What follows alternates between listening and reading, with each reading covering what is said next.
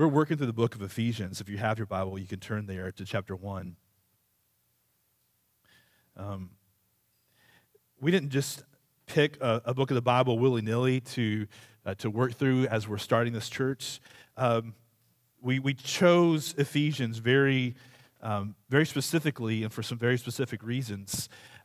See, what we're trying to do here is not start an event that just happens to meet on Sunday mornings. We're not looking to draw a crowd, obviously. If you're looking to draw a crowd, you'd probably do things a little bit different than we have done them. You wouldn't have a screen that keeps going crooked every single week and drives me absolutely batty. We're kind of do stuff on the fly where it's like we're building a plane as we're flying it. But we're trying to build something more than an event that gathers on Sunday mornings. We're trying to build a culture. We're trying to build a community of people.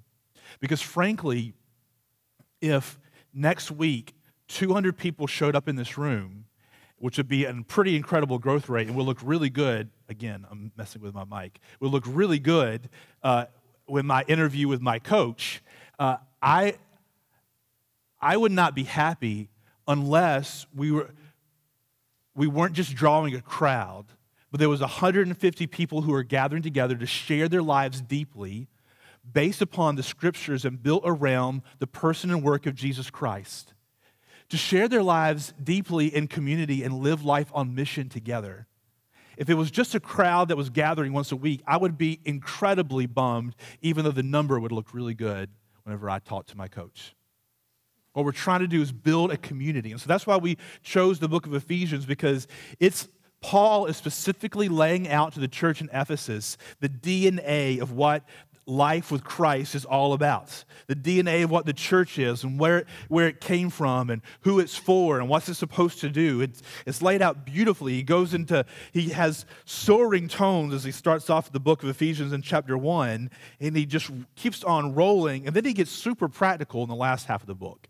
He starts talking about like the nitty-gritty kind of stuff like, all right, now that you know this about who Jesus is and who God is and what he's done for us, now what does that mean in regards to you being a husband or a wife? What does it mean in regards to you being a parent or being a child? How do you live everyday life knowing that there's attacks coming against you and life is difficult and a struggle all the time? Which, by the way, I'm going to pull something on you guys next week. I'm going to have a crew of people who are going to come in and take those first 2 rows out after you guys come sit down, and then you'll be on the front row and you won't even know it. Or I'll just flip it totally on you guys, and I'll sit up in the back and have you guys turn around, and that's what we'll do. Again, in case you weren't here the first couple of weeks, I'm going to drink about a gallon of water up here. I'm on this medicine, and it makes my mouth go dry, and then I'll start spitting, and my mouth crusts up, and people look at me all, they're not thinking about Ephesians and about Jesus. They're thinking about, what is that on his mouth, and why doesn't he take a drink of water?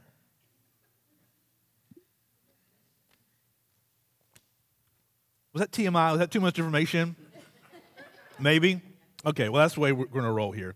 We're going to be the TMI church, because that's how you start living in community with each other. You start being real.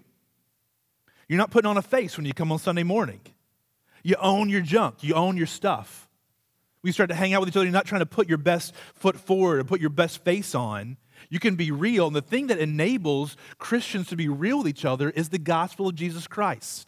It's the truth that my right standing with the Father, my right standing with God, my value in life, the thing that we were talking about last week, doesn't come from how smart I am or how much money I have in my bank account or whether I'm really rocking these clothes and these awesome jeans that I got for like $20. But it has to do with the person and work of Jesus Christ and what he's done on my behalf and on your behalf. That's what we're trying to build here. We're trying to build that kind of community. Let's look at Ephesians chapter 1 as Paul's been talking about that. He starts off in verse 3, as I told you guys, almost every week, and he has one sentence from verse 3 all the way to verse 14 where he gets super excited. He starts talking and he gets more excited than I do about who Jesus is and what he has done and what the Father has done. He uses soaring language as he's describing him. And we've covered verse 11 through 14 last week, and we're going to camp on one phrase in verse 11 this week. Because as we're talking about building a community of people, as we're talking about building a new culture, then the bedrock of what that is who God is. So look in verse 11. In him, that's Jesus Christ, we have obtained an inheritance. Just think about that. In Jesus, you have obtained an inheritance, having been predestined according to the purpose of him who works all things according to the counsel of his will. I'll read that last part again. According to the purpose of him who works all things according to the counsel of his will. What we're talking about today is we're talking about the sovereignty of God.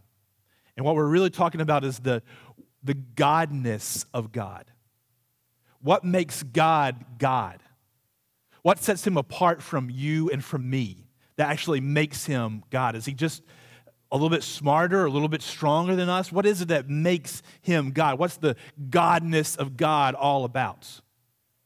I heard a show. Have you guys ever heard the show This American Life on NPR? It's a really great show. But I heard an episode of This American Life a couple of months ago, and it was called Kids Logic. And in it was about how, and you guys, if you have kids, or maybe you remember back when you were a kid, or you've seen kids, I don't know, maybe you've heard of them, heard of kids, little cute stories that they have, where they have a limited understanding of the way things work, but they get to a point where logic starts to kick in. And so they come to perfectly logical conclusions, but they're the totally wrong outcome because they lack perspective. They don't know what's going on. Like, for example, I remember being, I don't know, maybe 4 or 5 years old, little. I was in the back seat of the car. This is back when, guys, that the front seat was one seat all the way across. It was like a bench seat. You remember that? This is like kind of early seatbelt age, at least in South Carolina. We were kind of rolling kind of loose and tight, where sometimes mom and dad would actually let you sit in front and actually stand in the front with them on the bench seat. This sounds like, wow, who are your parents? That's crazy, but that's the way we rolled back then. But I remember like sitting in the back seat and peering over the seat to the front and trying to figure out, how does Dad make this car move? Because if you think about it, as a kid, you're just sitting in the back, there's a bench seat, you can't see anything that's going on except Dad's head and a steering wheel that he's kind of moving like this. And so I'm kind of back there thinking, I'm like, how does the car know when he wants to go backwards and whenever he wants to go forward? I could not figure out, how does the car know? And so I was thinking, like, maybe he pulls on the steering wheel back and it makes the car go back and he pushes forward, or maybe he just has like sort of mind thing and the car knows what's going on, or maybe there's something down. I know there's kind of pedals up there. Maybe there's some kind of pedal that he presses and makes it go backwards and forwards. I could not figure out. And finally, my conclusion was, it's got to be it. When he pulls back on the steering wheel, it makes us go back. When he pushes forward, it makes him go forward. But then I thought, well, what if he accidentally did like a movement? Like, will we go? I could not. I thought I had it figured out, but there were some holes in the story. You know what I'm talking about? There was. We used to go. So I grew up in church, and maybe you grew up in church as well. And you had the famous going out to eat after church. Anybody experience this? So it was a big deal. We're going out to eat after church. In our family, that was the one time we went out to eat during the week. We're going to go out to eat, and then the other people would come. We'd go out to eat together. And those lunches, because the parents would get together and start talking, would last a long time, particularly to a kid. And so you sit there and your mind's wandering because your parents are like, there's only so long you can play with the sugar packets and make a mess with the Jell-O and whatever. We went to this steakhouse called a Quincy Steakhouse. Anybody ever been there? It was like a buffet steakhouse kind of thing. It was like Ryan's before Ryan's was Ryan's, or Golden Corral, that kind of deal. And so we'd go to the restaurant. Again, I'm giving you TMI. You probably don't care about all this, but we would go every week, and we'd sit there, and there was this. I'd sit there, and I'm looking around, and there was a window right beside our chair, and at the top of the window there was this circle of like some kind of, I don't know, like it was like a circle, and it had a wire going into the circle. And I couldn't figure, I spent weeks staring up at that thing, trying to figure out, what is that thing? And I knew that restaurants had security systems, and so I got to the point where I figured out that's got to be a part of their security system. But I was like, but what does it do? It's just sitting on the glass. You break the glass and it moves and that makes it go off? Or no, I bet that's a microphone. And they are listening to our conversations in this room at each table because they want to know if we're plotting to steal from the restaurants. I had it figured out. So I'm looking at them, I'm staring at that microphone for weeks and weeks and weeks. And then, because you have lots and lots of time, I would go to the bathroom, and you're not in a hurry because your parents are an hour and a half, 2 hours. It felt like 18 hours we were in there. It was almost dark when we'd leave after church. We'd go in there, and there were these things hanging on the wall, which now I know is a air freshener, okay? Now I do understand what they are. But I did not know that they were air fresheners then. And so I would go in there and stare at the air freshener and try to figure out, what is that thing on the wall up there? And so I figured that has to be a part of the security system too. And I bet what they're doing is because if bad guys came in this restaurant and they're plotting to steal from the restaurant, this should be where they would come. They would come to the bathroom. And so that has got to be a microphone where they're listening in, which I thought, even as a child, I thought that might be slightly inappropriate, but I'm thinking, there's got to be a microphone in there. They're listening. They're listening to a conversation at the table with that little contraption on the window, and they're listening to my conversation that would happen here in the bathroom in case we're plotting. So I spent weeks and weeks, hours every week, thinking about that thing, thinking about it. And the more I thought about it, the more sure I was that that's what was going on. And finally, one Sunday, I decided I wanted to let Quincy's know that I was on to them.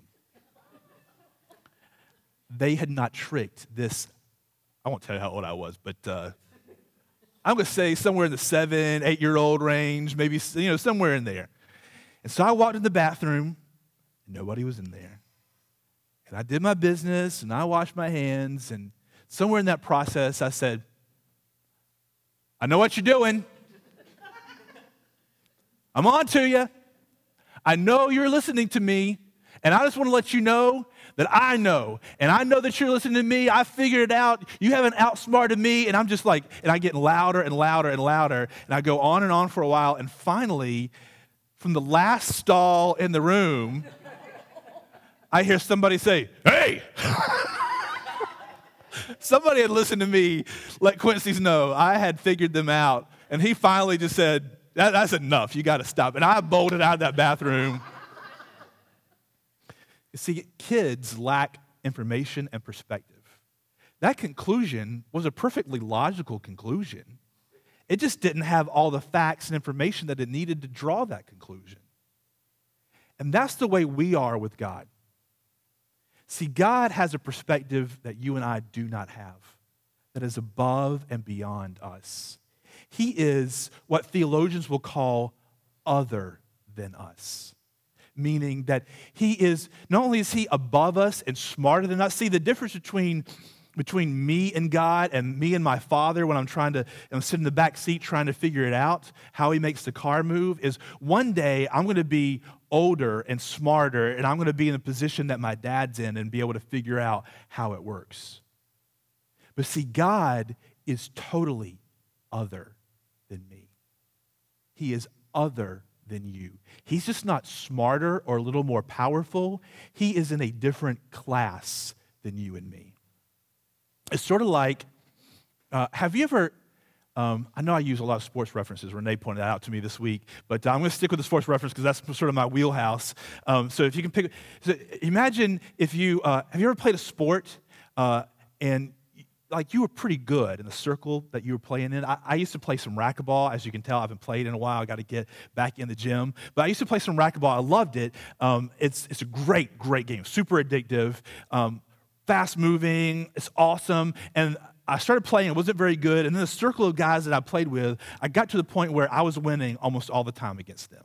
And then there was another group of guys in the gym where I would play with them, and they would beat me most of the time, but I was kind of in the ballpark with them, right? Every now and then I could pull something out. If they ate something that didn't sit well with them or whatever, I could pull a win out with them. But one day I got a call for a guy who was visiting town. He'd been given some names of some racquetball players at the gym, and he wanted to play while he was in town. The guy he was in the Navy, and he lived in Virginia Beach. And I showed up on the court with this guy, and we started to play what I thought was racquetball, and apparently I had been playing a different sport than he had been playing. What he was playing was racquetball. What I had been playing, I don't know what it was. It didn't even look like the same game. We played with the same ball, same racket, same rules, but it was a totally different game. Have you ever played with somebody like that? You ever got on the basketball court or a football field or a baseball diamond with somebody who was on a totally different level, and you're like, they're playing a different sport than I'm playing? Or maybe you're a musician and you're pretty good. You can play a tune, but you sit down or you hear or you play beside somebody who is a real musician, and you realize they are other than I am. I can practice, I can work, I can get a tutor, I can get a coach, I can get incrementally better, but I will never be what this person is. They are other than I am. It would be like, but the difference between God and us is the difference between LeBron James and me times 100 million, gabillion, zillion. LeBron James is other than me. He is a man. He is strong and large and fast. He is larger than Michael Jordan was, and he is faster than Michael Jordan was. He is amazing. And I will never, no matter how much I practice, no matter how much I work, no matter how much I get coached, I will never be in LeBron James' ballpark. He is other than me. They said that, I remember watching his first basketball game in the NBA. He came straight out of high school, and I remember the announcer saying, he's the youngest person on the court, and he's the strongest, biggest man by far already. He's the most dominating physical presence on the court straight out of high school. He is other than me. If you multiply that by 100 million, gazillion, trillion, you start to get an idea of the difference between God and me. See, the God that we worship isn't just a little bit smarter than you and me. He isn't just a little bit more powerful than you and me. He is altogether other than me. And that's what Paul is talking about in this verse of Ephesians 1:11, when he says he works all things according to the counsel of his own will. Think about that. He works all things according to the counsel of his own will. God is in absolute control of everything. He is mighty and powerful and all-wise. He is self-sufficient. He didn't come from anything. Think about that. He did not come from anything. He owes his existence to nothing. He is absolutely independent of everything and everybody. He has no needs outside of himself. At no time has he ever felt lonely or empty or down.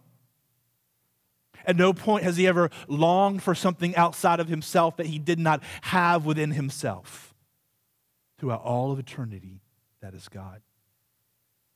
Now, the fact that God is all-powerful, all-knowing, and is in control of everything, and that he works all things after the counsel of his own will, is a pretty big subject.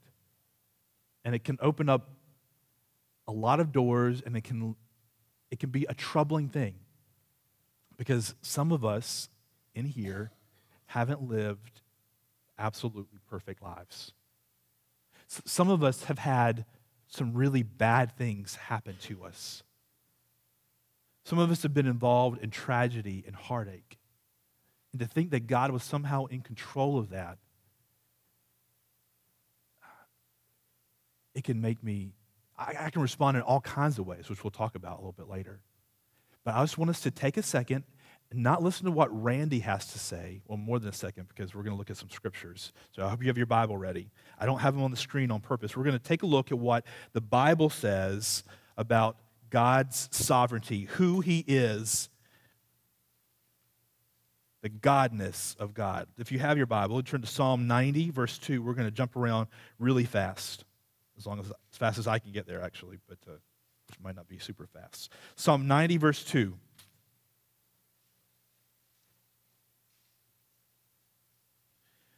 We'll start in 1.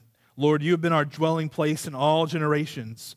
Before the mountains were brought forth, or ever you had formed the earth and the world, from everlasting to everlasting, you are God.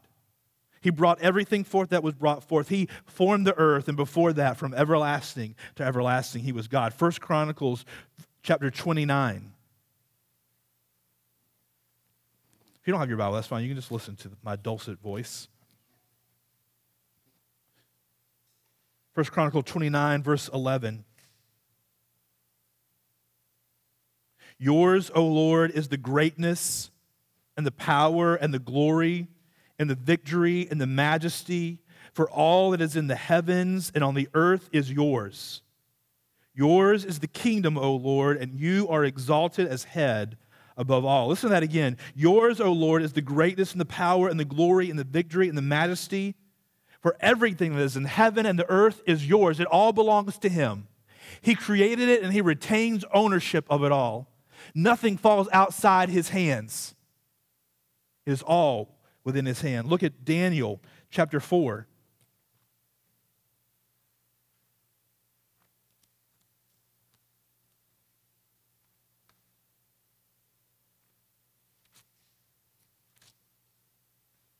Daniel 4, verse 35. Fascinating set of verses because this is King Nebuchadnezzar who's talking. This is after he had doubted God, and we won't go into it, but he lost his mind. He literally lost his mind. He lived out in the field like a beast, like an animal. And then in verse 34, he says, at the end of the days, I, Nebuchadnezzar, lifted my eyes to heaven, and my reason returned to me. And I blessed the Most High and praised and honored him who lives forever. For his dominion is an everlasting dominion, and his kingdom endures from generation to generation. All the inhabitants of the earth are accounted as nothing, and he does according to his will among the host of heaven and among the inhabitants of the earth. And none can stay his hand or say to him, what have you done? He does according to his will among the host of heaven and among the inhabitants of the earth. His will is never, ever thwarted. He is always working his plan. He is in control of all. He is over all, and nothing is ever skipped out of his mind. Nothing has ever fallen to the wayside. Nothing is ever on the back burner for him. He is always in control of everything at all times. Whether the angels in heaven or things on earth, he is in control of it all. And none can stay his hand. Whenever he decides to do something, who's going to stop him? If LeBron decided that he was going to take me to the hole in these brand new baskets that we have up, who is going to... What am I going to do? I'm going to do nothing. I'm going to move out of the way, or he will literally go over me or through me. I will die that day that he decides to do that. At that moment, somebody will come and sweep me up or mop me up with a mop and put me in a bucket because I will be over. I cannot stop him when he decides to take it to the hole. If he decides to play horse with me, who can stop him from winning? Not me. I'm guessing not anybody in this room. And God is absolutely, totally other than you and me. Whenever he decides to do something, no amount of your effort or your enemy's effort, anybody you ever known, the strongest army, the strongest nation in the world, the most powerful, influential man that has ever lived, cannot stop his hand. He is all powerful and all knowing. We read Psalm 115:3. You can turn to Isaiah 14:27. Psalm 115:3, the psalmist said, our God is in heaven. He does as he pleases. Listen to that. That should cause you to worship him this morning. Our God is in heaven, and he does as he pleases. He is under no obligation. Everybody in this room is under some kind of obligation to somebody else. I own my own business, and I'm still under obligation to my employees because I tell them I will pay them at the end of the week for the work that they have done. And I'm under obligation to my clients to give them the product and service that I have contracted to give them in exchange for money. I might be my own boss, but I am not independent. And the most powerful person in the world today, whoever that is, whether that's the President of the United States or somebody in China, somebody in Saudi Arabia who has $100 billion, the richest person, the most influential, the most powerful person, still is under obligation to other people. But God is under no obligation to anyone. He is absolutely and totally independent. Isaiah chapter 14. Verse 27. For the Lord of hosts has purposed, and who will annul it? His hand is stretched out. Who will turn it back? He's saying exactly what we've been talking about, whatever he has decided to do, he will do, and nobody can stop him. Look at Job. I know I'm picking the easiest books of the Bible to find. It's okay if you have to flip, because I'm flipping right now. Come on, Job. There we go. Job 9, verse 21. I'm sorry, verse 1. I apologize. Back up. Psalm 9, verse 1. Then Job answered and said, his friends, so-called friends, have been saying, hey, Job, you're a good guy. Why is God doing this to you? And then Job answered and said to them, truly, I know that it is so. But how can a man be in the right before God? If one wished to contend with him, one could not answer him once in 1,000 times. So he's saying if we wanted to match wits with him, you couldn't hang with him. He is wise in heart and mighty in strength. Who has hardened himself against him and succeeded? He who removes mountains and they know it not, when he overturns them in his anger, who shakes the earth out of its place and its pillars tremble, who commands the sun and it does not rise, who seals up the stars, he alone stretched out the heavens and trampled the waves of the sea, who made the bear and Orion, and I forgot to check this, how to pronounce it before Pleiades, and the chambers of the south, who does great things beyond searching out, and marvelous things beyond number. Behold, he passes by me, and I see him not. It's like that ball that guy that really played racquetball hit with me. It passed by me, and I saw it not. It was going fast, like I had never seen before. I could not keep up with it. That's the way God is. He passes by me, and I see him not. He moves on, but I do not perceive him. Behold, he snatches away. Who can turn him back? Who will say to him, what are you doing?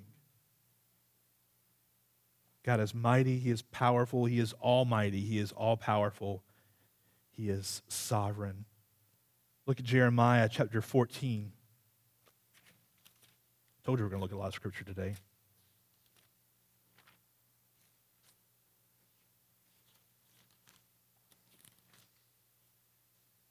This is going to be a bedrock truth that we're going to build this community, this new culture around. Verse 22 of Jeremiah 14.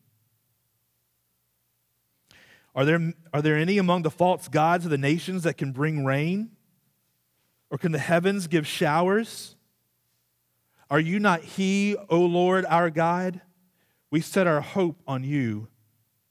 For you do all these things. God grants rain. He controls nature. That's something with all our might and all our technology, we still cannot control nature. We're better at predicting it than we used to be, but we cannot control it. If it's going to rain, it's going to rain. If a hurricane is going to come, it's going to come, and we cannot stop it. We cannot stop the sun from rising in the morning. We cannot stop the moon from circling around the earth, but God is in control of all of that. Amos 4. Just keep flipping past Joel. Amos 4, verse 7. I also withheld the rain from you when there were yet 3 months to the harvest. I would send rain on one city and send no rain on another city. One field would have rain, and the field on which it did not rain would wither. God is in control of nature. Look at Matthew 10, verse 29. Thank you, Randy, for giving us an easy chapter to find, right?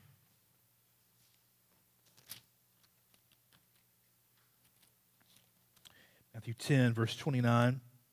This is Jesus talking. Are not 2 sparrows sold for a penny? That's not much, right? I mean, that's pretty useless. And not one of them will fall to the ground apart from your Father. Verse 30. But even the hairs of your head are all numbered. I remember hearing that as a kid thinking, okay, that's really stupid. I don't understand, like, why would God want to keep track of the numbers of my head, the hairs on my head? The point is, God knows everything at any given time without expelling any energy or effort to do it. There's not one bird that is dying right now in some remote forest that God is not actively a part of. Not one sparrow falls that he's not aware of. Not one drop of rain falls on one spot of the earth that he has not ordained it to be so. He controls all and is above all. Not only is he sovereign in himself or sovereign over nature, but he is sovereign over the nations. Look at Psalm 22.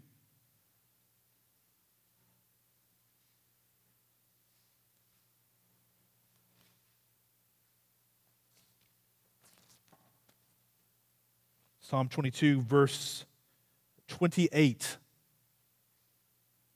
For the kingship belongs to the Lord, and he rules over the nations. 1 Timothy 6.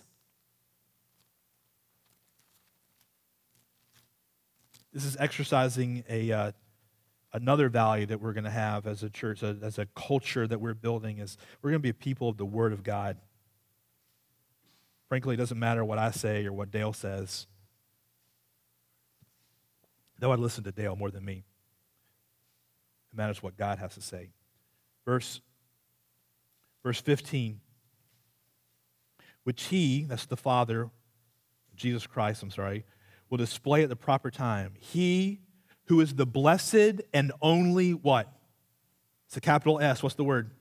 The only sovereign, the King of kings and Lord of lords. So we don't think about it as Americans, but the sovereign is one who controls. He's sovereign over the nation. That's the king or a dictator. He is sovereign. There's nobody above him, obviously, so we know, except God.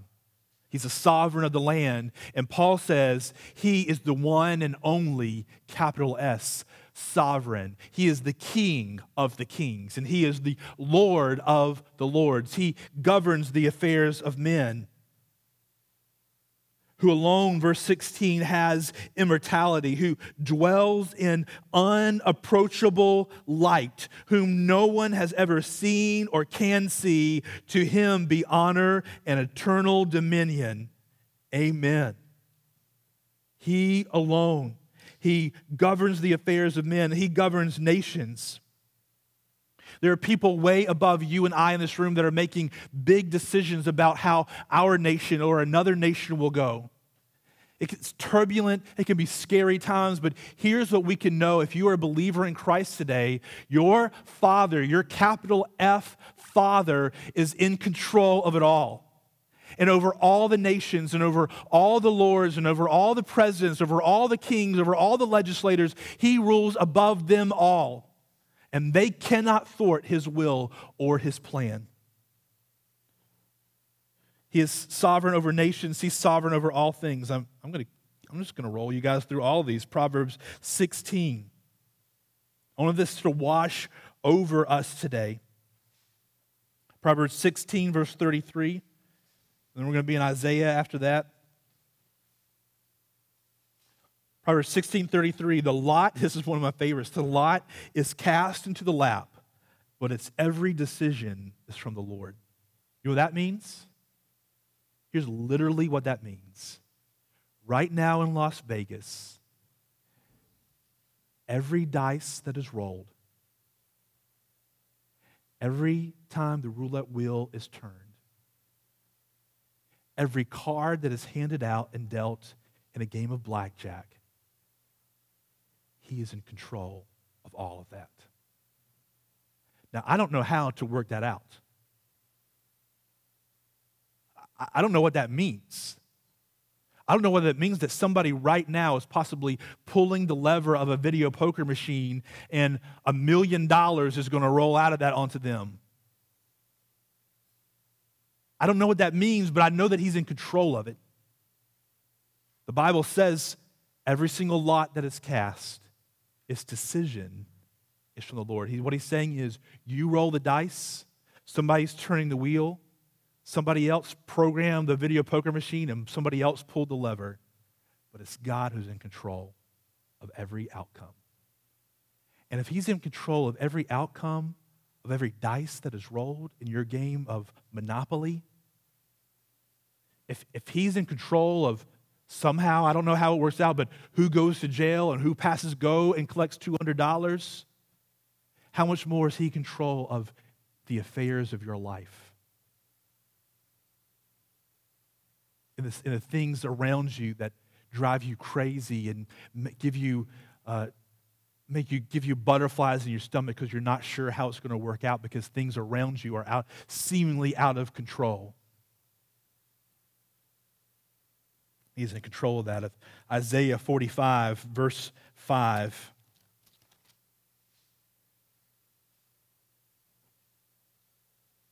I am the Lord, and there is no other. Besides me, there is no God. I was a Cowboy fan growing up. Thankfully, I've been delivered from that. I was a Cowboy fan growing up. And again, with the sports, I'm sorry. But Deion Sanders, he played for the Atlanta Falcons, and then he played for the hated San Francisco 49ers. Deion Sanders was an incredibly gifted athlete. He was a more incredibly gifted trash talker. He was Deion Sanders' biggest fan. He would let the trash talk flow. And I hated it. But what I hated even more was that every single Sunday he earned the right to trash talk because he was just as good as he said he was. God is all the time in Scripture talking about how awesome he is and how great he is. But unlike Deion Sanders, who had a very big head at the time, he has no big head whenever he's just describing the truth and the facts. I'm the Lord, and there is no other. Besides me, there is no God. I equip you, though you do not know me, that people may know from the rising of the sun and from the west that there is none besides me. I'm the Lord, and there is no other. I form light, and I create darkness. Listen to that. I make well-being and create calamity. I am the Lord who does all these things. Look at 1 Samuel 2:6. We're around the bend of this, guys. 1 Samuel 2:6. These are not light, weighty matters.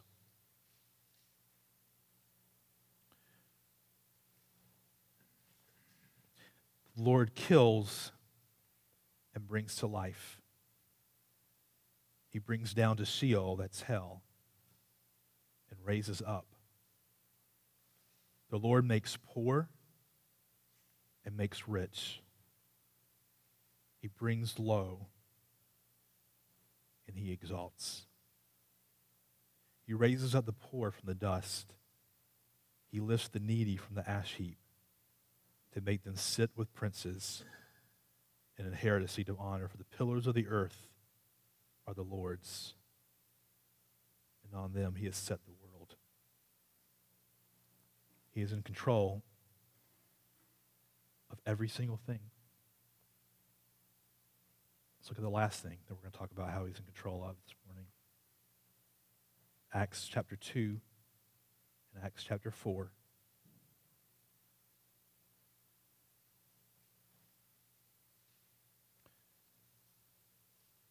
God is sovereign in his nature. He's sovereign over nature. He is sovereign over the nations.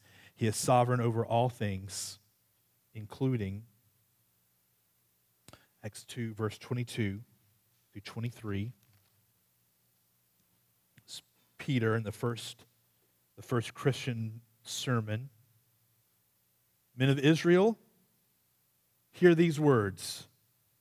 Jesus of Nazareth, a man attested to you by God with mighty works and wonders and signs that God did through him in your midst, as you yourselves know. This Jesus, delivered up according to the definite plan and foreknowledge of God, you crucified and killed by the hands of lawless men.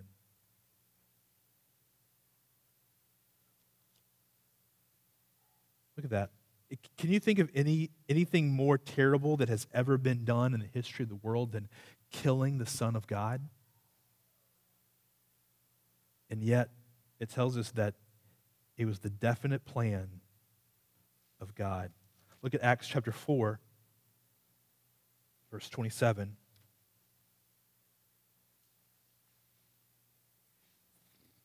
For truly in the city there were gathered together against you, against your holy servant Jesus, whom you anointed, both Herod and Pontius Pilate, along with the Gentiles and the peoples of Israel, to do whatever your hand and your plan have predestined to take place.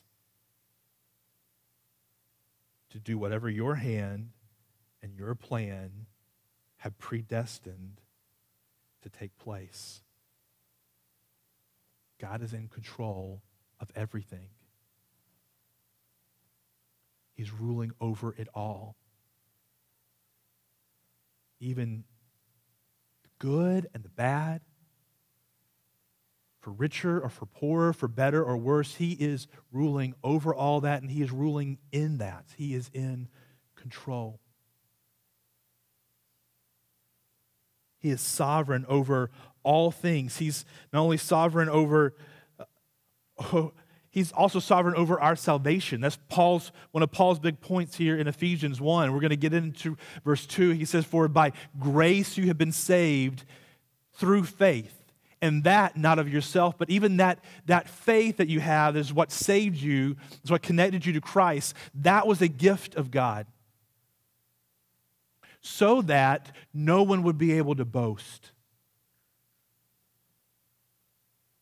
God is in control. He is mighty. He rules above all. Now that brings up, as I mentioned, some really touchy subjects. It leaves a lot of loose ends that, frankly, we don't have time today or maybe ever to tie up. I don't understand why God has allowed certain things and has not allowed others. I don't know why some of you have been abused whenever you were helpless as a child and others were not. But we have two ways to look at it. One is we can view it the way Scripture is obviously telling us, that he is in control, and we can find comfort and security in the fact that he is in control, or we can bury our heads in the sand and try to think that happened somehow in a way that he wasn't, when he wasn't looking. Because see, there's lots of ways that we can respond to the fact that God is sovereign and is over all. He's working all. He works all things. He works them. He doesn't just watch them happen. He works them according to, that means there's a plan, the counsel of his own will. He's not asking you or me or anybody else. He doesn't have a room of advisors. He doesn't have a cabinet in the room that's giving him advice. Whenever he looks for counsel, he talks to himself. And he plans. the way. There's lots of different ways that we can respond. One way we can respond is we can respond in anger. We can respond like, God, why did you allow this to happen to me? Or why did you allow that to happen to my mother or to my child? They were helpless. They were the best person I know. Why did they get sick? Why did their husband leave them? Why did this happen? I do not understand. And you can get angry in response to him. You can respond in fear. Because if God is in control of over all, and then you could think like, how can I trust a God who is over all things? I mean, there are really terrible, horrible things that happen in life. How can I trust a God like that? I could respond in fear and be afraid of him, be afraid of what's going to happen. Or I could respond in disbelief and just say, I can't believe in a God like that. But frankly, we're not given that option. Because whether you and I believe in him or not, or are angry with him, or fearful of him or not, it's still true. The other ways that we could respond to him are we could respond to him in conviction. We could respond to him being convicted because I thought I was in control of my own life. Or I thought I had a right to determine what direction my life was going to go. James said, it is foolish for you to even say to somebody whenever you're parting from them, I'm going to go to so-and-so city tomorrow and I'm going to conduct so-and-so business. He says what you should say is, if it's the will of God, I will go to that city tomorrow and I'll conduct so-and-so business. I'm not saying we should be legalistic about prefacing everything we say that according to, but it has to do the way that we view what we're doing and how we're doing. Are you the determiner? Are you in control of your life or life in general? Or is God in control? Isn't it presumptuous for us to respond to him and think that I can determine what I'm going to do? I'm going to determine what direction I'm going to go. I'm going to determine what I'm going to do today and how I'm going to respond to my wife. That's my call, how I'm going to respond to my wife today. It's my call how I'm going to respond to my children today. I can be snotty and I can lord it over them. I can be angry. I can provoke them because that's my call. Or am I under an almighty, sovereign Lord who alone stretched out the expanse of the heavens? I can respond in conviction, understanding that that's not my place, that's his place. And then I can respond in repentance. I can respond in repentance saying, God, you are God and I'm not. You are in control and I'm not. And when things don't go the way that I think they should go, when tragic things happen or tough things happen or things I didn't want to go, the way they go away, I did not want them to go. But you are God and I am not. And I repent for thinking that I was smarter than you or you needed my counsel. We can respond in conviction. We can respond in repentance. We can respond in sweet submission. What would happen in your life? How would your life and my life change tomorrow if overnight, while we slept, a flip in our mind flipped? And it wasn't all about you or me anymore. Just think about this for a second. How would your life change tomorrow if overnight a switch flipped in your mind and your heart and your life wasn't all about you anymore? Think of how much less pressure there would be upon you. Think of how much less you would quarrel with your spouse or your friends or your coworkers. Think of how less you would feel pressured to succeed in your career. Think of how much less pressure you would feel about how you're going to put food on the table next week or pay the light bill next month. if it wasn't about you anymore? And you were the child of a sovereign, almighty creator God who is above all. That's what I mean by saying sweet submission. We tend to think of submission as something of weakness, but it's really recognizing the fact that I really am weak before an almighty God. And he is in control and he is working it all. And if he cares about the sparrows, if, as Jesus said, he clothes the grass of the field in a way that Solomon himself could not match. Have you guys ever driven in downtown Conway in the spring? It's glorious. It's beautiful. There are dogwoods and azaleas and wisteria. There's colors popping all over the place. He clothed a tiny town, a tiny backwater town like Conway, with the beautiful azaleas and dogwoods and oak trees at this time of year that is like a painting. How much more does he care and look out for you? And so instead of striving and us pushing back to him and trying to make our own way, what if tomorrow we lived a life of sweet submission to him, enjoying his daily care and provision in our lives?